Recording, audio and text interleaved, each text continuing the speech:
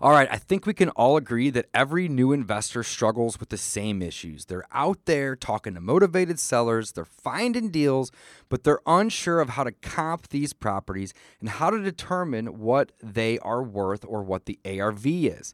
There's a tremendous amount of anxiety trying to figure out how to find the after repair values. Now, we all know that in order to make a great offer on a property, you have to start with the end in mind, meaning you really should know the ARV or the after repair value of the property before you can discount it and subtract your repairs and or wholesale fee to get your perfect offer amount. Well, if you're like me and you're not a licensed real estate agent, it's difficult to get access to your local MLS without asking your agent or bugging your buddies who are licensed all the time to run those comps for you and generate those estimated values. Well, not to worry. There's a company out there that can grant you MLS access to view and comp properties nationwide. I want you guys to go to dpipodcast.com/comps, and you can even get a free 14-day trial to test it out for yourself. Now, not only can you use this company to get comps and generate ARVs for these deals that you're finding, but you can also use it to help you find out how much the property owner owes on the property so you're not overpaying. Did I mention that you can use this company to also pull lists of motivated sellers? When I do marketing, I'm looking for vacants, absentee owners, high equity, pre-foreclosure, and many, many more reasons that the owner might be motivated. These guys can help you generate these lists so you can market them accordingly. I like to mail them and also skip trace them so my team can call or text them. Again, if you're having problems getting comps, I want you guys to go to dpipodcast.com/comps to get access to a 14-day free trial so you can run your own MLS comps and even use this company to pull your own list of motivated sellers. I use them to run my comps and to pull my list. If you're not using them, you are absolutely missing out. So check them out today. dpipodcast.com/comps for more information. Welcome back to the Discount Property Investor Podcast. Our mission is to share what we have learned from our experience and the experience of others to help you make more money investing like a pro. We want to teach you how to create wealth by investing in real estate the Discount Property Investor way. To jumpstart your real estate investing career, visit freewholesalecourse.com, the most complete free course on wholesaling real estate ever. Thanks for tuning in.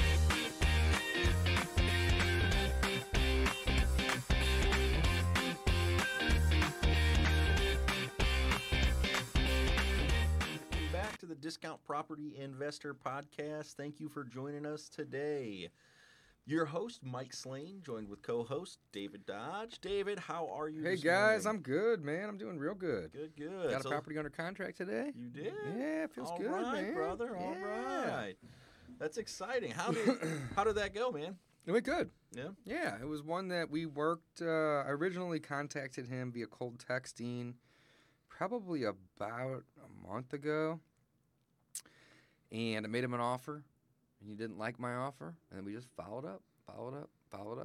Yeah. And you know, in our last episode that we talked about how you got to have a little wiggle room for your negotiation. Mm-hmm. My original offer was $92,000 and he wanted $110,000, and I came up to $95,000. So I came up a little, he came down a lot. Still a win-win. That's great. But isn't that great? We talked about that in the last episode. No, we absolutely did, and I think that's you built in a little bit of wiggle room. But, not a ton. Yeah, Well, I mean, I could have gone higher, though. but I didn't want to. And honestly, why? I mean, why if you can get it for a lower price and you know they're motivated, why go up? Again, Right.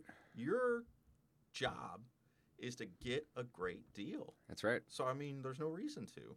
That's right. Again, we're not in this business to lose. We're in it to win it. Yeah, baby. we're in it to win it. In it to win That's it. right. Yeah, that's right. Cool.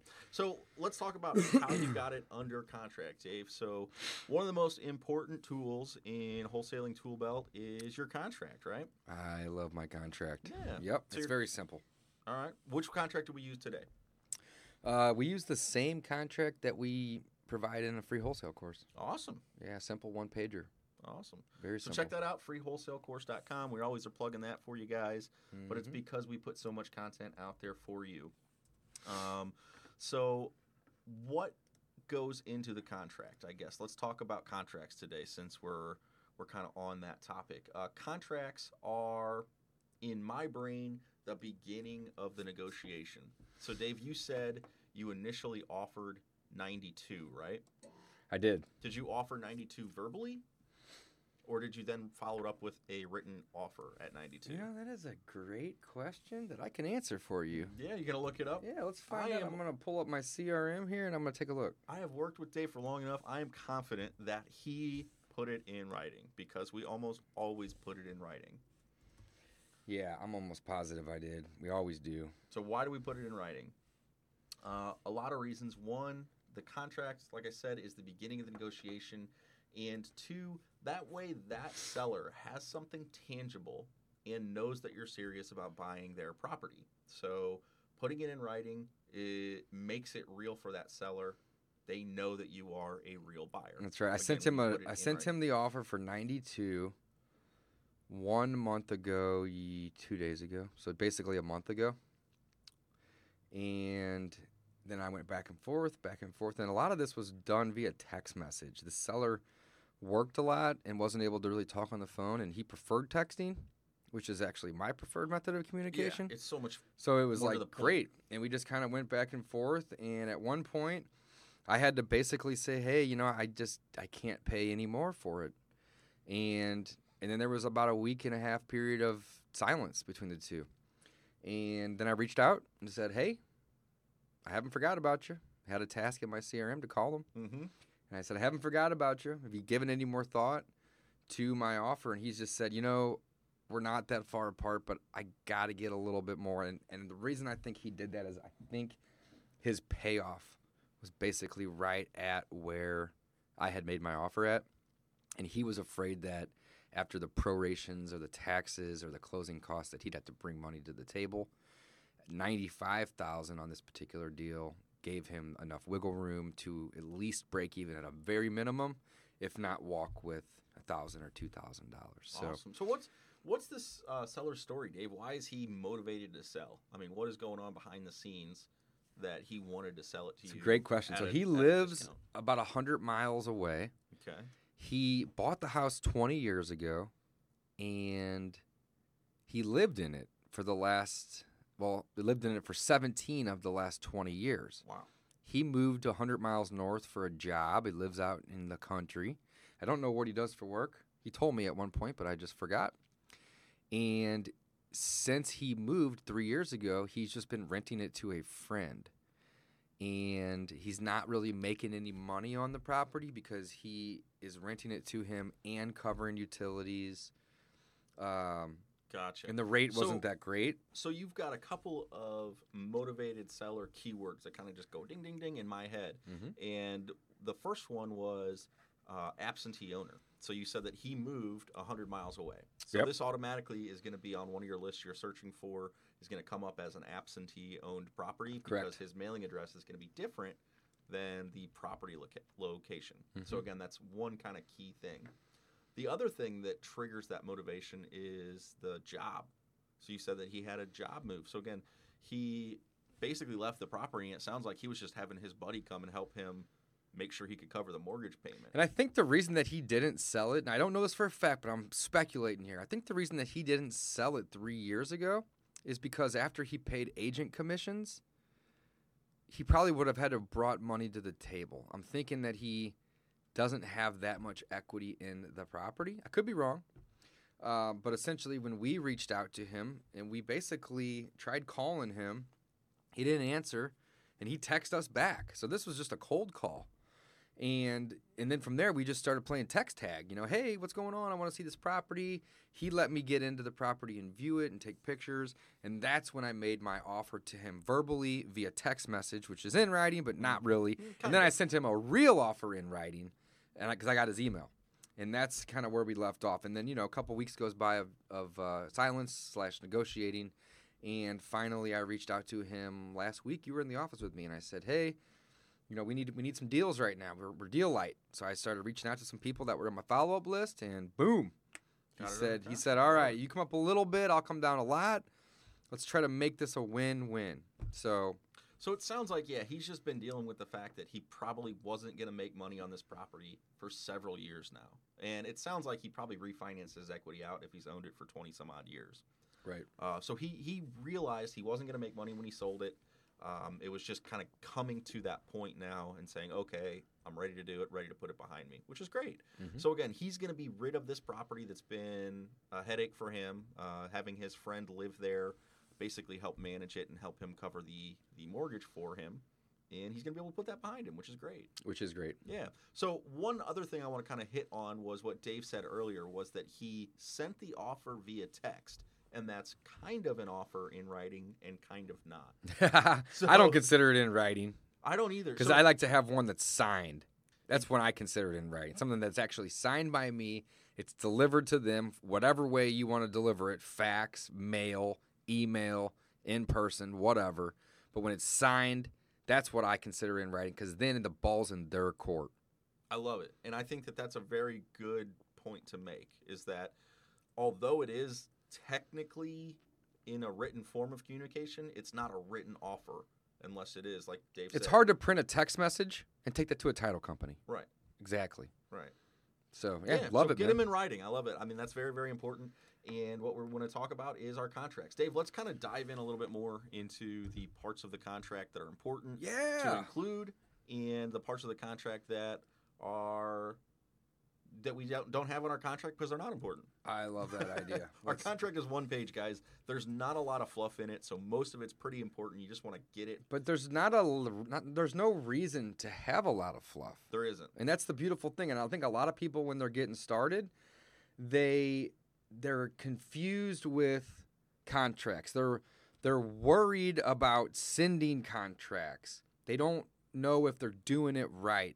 But really, the contract part of this business, in my opinion, is like the easiest part, especially if you use the one that we give away for free in the free wholesale course. Yeah, the contract part, I think, is a fear thing. I think most people are very afraid of what happens if they accept. If they accept. Oh, man. Exactly. Then I have to buy It's almost scarier when they accept than it is when they say no or they don't respond. And that's what you've got to just blow past, because it's not important. It's not. That is the only way, and we've talked about this, and we're going to get off topic again. The only way to make money in this business is to have a property under contract. You got to have inventory. If you're wholesaling, you have to have a property under It'd be contract. Nice if these were a little shorter. These are too tall. Our microphones, guys, we got the little stands. Maybe I'll buy us some new ones that are shorter. We might need shorter ones. Anyways, let's get back to the important pieces of the contract, Dave. Let's look. You got it pulled up here for us. So there's really only a couple things that you have to have on a contract to make it legal. Number one, I would start with today's date. You want to put the date of the contract. Now, that's important for several reasons. Number one is because you're going to put you're going to want them to know, and the title company, when the contract took effect. Reason being is if you have multiple contracts on a property, which has happened to us several times, the one that was signed and dated first is the one that matters. Which is crazy, but it does happen. It does happen. People try to sell their property to multiple people. I've had a guy he went out and just signed like 5 or 6 contracts with everybody in town. Some people don't know. He just didn't know. And then we're like, well, what the hell's going on here, man? He's like, well, I just figured the first guy to bring me cash would get it. And it's like, well, it doesn't work that way, man. It doesn't work that way. So, yeah, number one, today's date. I want to start with today's date. Number two, the buyer's name and mailing address. Now, the mailing address isn't necessarily required, but I like to add it because it helps the title company later send the proper documents to the buyer, which in most cases is us. Next would be the seller's name and mailing address. Same scenario. You want to put the mailing address on there, especially if the property address and the mailing address are different. That way the title company can send them the packet in the mail if so requested. Next would be the property address that is going to be purchased. And that's the main thing, right? Like you want to have the property address, the parcel, whatever it might be, on the contract of the property that's being sold. And guys, that is almost all you really need to take to a title company. I mean, that's about it. Again, if you had that, you could probably get the property closed. Well, you might need the amount. Amount and a closing date are going to help for sure. So the next thing that we had is the amount. What are you willing to pay for the property? And then we have the consideration, which is also known as the earnest money. All right. Now we only have a couple more things that we need to add, guys. We're like halfway done. All right. Next would be the acceptance period. Mike, what's an acceptance period? An acceptance period is a timeline that you're giving the seller to accept your offer. So basically, you're writing a contract, you're saying, I will buy this for $100,000. Well, most of the time, most people don't want contracts sitting out there forever. I know I don't. Because they don't always have $100,000 or aren't able to perform on that contract 6 years from now or whatever the case may be. Here's a perfect example. If I send out 5 offers every day, which I try to do, don't always get them out every day, but I try to send a lot of offers. And let's say that I don't put acceptance periods on any of these contracts. And I don't get any contracts signed and returned for a month. But then all of a sudden on a random Tuesday, I get 27 contracts back. Well, that's going to make it very difficult for me, A, to manage all those, B, to line up closing, funding, wholesale buyers, whatever it might be. So you always want to put a duration. But I think even more importantly than that problem is you want to make sure that your seller is aware that this offer is an offer that is good until next Friday or this following Sunday, and that they need to act fast if they want this offer. That's great. So it puts it puts them in the hot seat too. Right. It just reminds them, hey, this isn't a forever thing. Like I want to buy your house, but I want to do it. Next week, guess what? I might have 3 more projects on my belt, and I can't buy this one. Or if I do buy it, it's going to be $10K less. So if you want this amount, this is what it's going to be, and I need to know within 48 hours or a week or whatever that might be. So don't overthink the acceptance period, guys. It's just a period that basically says the seller has until this time or this day to sign and return. And if they do it after that period, the contract essentially is void. Next, we have the inspection period. This is nothing more than just a simple amount of time that you use to inspect and to do what we like to call due diligence. Mike, give me an example of a due diligence or explain what in the hell due diligence is. Well, one is due diligence just in general would be your figuring out if that property is really worth what you believe it to be worth. So that's it, guys. As simple as that. Keep it simple. One example of that would be doing a full-blown inspection. So having a home inspector go out and inspect the property. And that's pretty typical in retail transactions. So when you're just buying or selling a home, there's usually a full-blown inspection that happens with a certified inspector who comes out and looks at every possible thing that they can with the house. So in the investment world, it's much less common to have an inspector come out and give you a formal inspection report on a property. So then another due diligence example, and this is one that we do, and we do it on almost every property we buy, and a lot of them that we wholesale, is the sewer lateral inspection. So, Dave, why do we do sewer lateral inspections? I did 2 sewer lateral inspections today. Yeah. Speaking of sewer laterals. So, again, it's basically a colonoscopy for your house. It's exactly what it is. It's kind of gross, but it is. You cannot see in there. But it is very, very necessary. And here is the reason. Mike and I can go and walk around a property. We can walk in a property, and we can get a pretty good understanding or idea of all the things that are wrong. Now, of course, not every little thing, but we can see the big things. Is the kitchen in good shape, or does it need to be redone? I mean, that is super obvious. We can walk around and we can see the obvious things. The sewer lateral is the one thing in a property that we cannot see. no matter what. You can't get down there. Oftentimes, the sewer lateral is anywhere from 7 to 15, sometimes even 18 feet deep. Okay, so SHIT runs downhill. You've heard that saying, right? And the sewer lateral does the same thing. Whenever it comes out of the house, it's deep, but it's actually the shallowest that it's going to be. And then as it runs towards the sewer, it gets deeper and deeper. So why am I getting into some detail about this? Because they're expensive as hell to fix. You got to dig up anywhere between 8 and sometimes down 20 feet to even get to them. So you can have a company come out and they can put a scope in there, which is basically just a camera on a stick, a really, really long stick that's flexible. And they can put that all the way in the sewer line and they can tell you if it's in good working order, if it has some repairs needed, or if it is completely trashed and that you have to go in. So we always do the sewer inspections. The sewer inspections are typically under $100.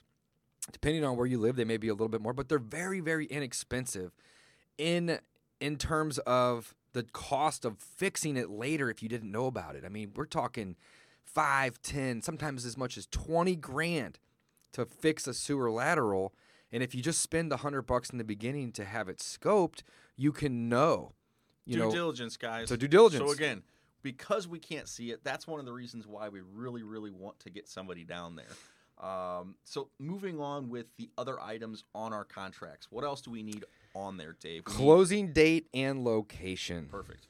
And that's very to the point. Like, when would you like to close and where? Mike and I like to add in on or before we put our closing date in. And that's a pro tip for you guys. So let's say that let's just say that today's the 1st of the month, and we have a closing date scheduled for the 25th. Well, we're going to put on or before. Reason is if we can get it closed on the 15th or the 18th, we don't need to go back and get amendments signed. We can just call the title company up and just say, hey, we're ready to close sooner. Can you do this next Tuesday? And as long as the seller agrees, typically they're okay with that. And here's why that helps us. Dave said it's because we don't have to amend the contracts. Yeah, less is more. Well, think about what you're doing. So again, we are trying to first buy a property and then sell a property, and we're trying to line that all up on the same day. So you've got multiple parties to coordinate. So once you negotiate that purchase price and you say, okay, Mr. Seller, can we do by the 25th, like Dave said, the 25th of this month? And they say, okay, that'd be great. And you say, okay, well, if we can close sooner, we will definitely try to do that. Then you sell the property and you talk to your buyer. And your buyer says, oh, okay, yeah, I'm ready to close in a week. I'm cash, I'm good to go whenever you guys want to close. Yeah, why wait to get paid? Why wait until the 25th if that buyer's ready to go and if the title company has everything lined up? Well, and you have to have those. Yeah, you have to have the title work done. That's very important. But if it's done, and like you said, and the buyer's ready, why wait to get paid? Well, why wait to get paid? And why do you want to then have to go out and get an amendment to the contract that then states, okay, no, we're no longer closing on April 25th. We're going to close on the 20th.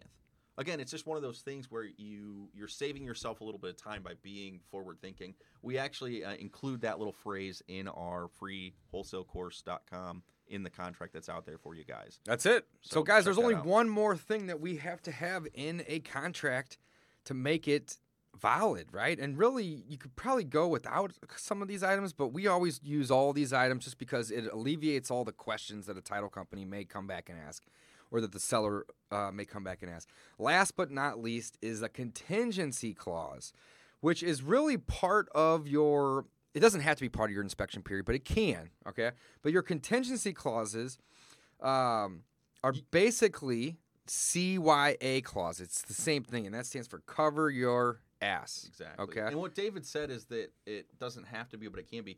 The reason that we're on that is they're very, very linked. The inspection period and your contingency clauses, you really want those to be linked. You want to do your due diligence and exercise your contingencies within that inspection period. Again, you want to play fair. You want to play by the rules. Yeah, you don't want to be backing out on the day of closing. Exactly. That's not really fair to the seller. You're trying to help these people out too. Again, most of the time we're dealing with motivated Shoot for sellers the win-win for a reason. That's right. So guys, we're here to help them. So you want to play by the rules and get those contingency clauses in. Dave, what kind of contingencies? There's so many of them, but like my favorite one would be partner's approval, because it's just very, very broad. Your partner could be your business partner. It could be your spouse. I've heard, I think Joe McCall says that his partner's his dog or his cat, what I used to, which is just hilarious, but it's not wrong. You know, like before Dave and I were partners, like actual business partners, I, in my brain, rationalized subject to partner's approval as my buyer, as my end buyer. That's that right. was my partner on this deal. Like, again, I'm partnering with that person. I'm going to write another contract. I'm going to be partners with that person on that deal. Right. And that's really how I rationalized including that in the contract. Now, luckily, I didn't have to exercise that often because, again, you try to get good deals and you try to get them sold. That's the whole name of the game. Name of the game. That's right. But again, that's a real good one. I like that one. So let's just talk about a couple more. Let's not get into too much detail, but there's subject to appraisal if that's something that you want to do. We don't typically do that in our market because we have a good understanding of our ARVs, but in other markets, it may be all over the place, and you may need an appraisal. You could have subject to an inspection by a licensed inspector. Again, we don't do that. We do our own inspections, but that's a great due diligence clause or a contingency clause that you can add. Subject to valuation of the buyer is also one of my favorites. Another way to word that would be contract contingent on verifying taxes, title, and value. So why is that such a good clause? Well, you can easily verify the amount of taxes that are owed. You can pretty easily, not us, but the title company can pretty easily verify if a title is clean or not. But that last word, okay, I'm going to read it again. Contract contingent on verifying taxes, title, and value. Well, value is all determined by each individual, right? Everyone is going to have their own opinion of value. So basically that it gives you an out at any time to say, well, I just don't see the value in the property, or the value of my ARV was maybe too low or too high, or the value of my repairs were maybe too low or too high. And regardless, it's going to throw off your entire equation. That's great. So, yeah, and value is something that's so fun too. I'm a little bit more involved in our rental side nowadays, and I get a lot of appraisals on properties. And it's kind of fun to see how the appraisals come in and what prices they come in at. We had one recently, had an appraisal on it, and it came in, I'm going to, off the cuff here, I think the value came in at $156,000. And we didn't like that, so we said, okay, we can't close this. So we had another appraiser come back out, and the value came in at $189,000.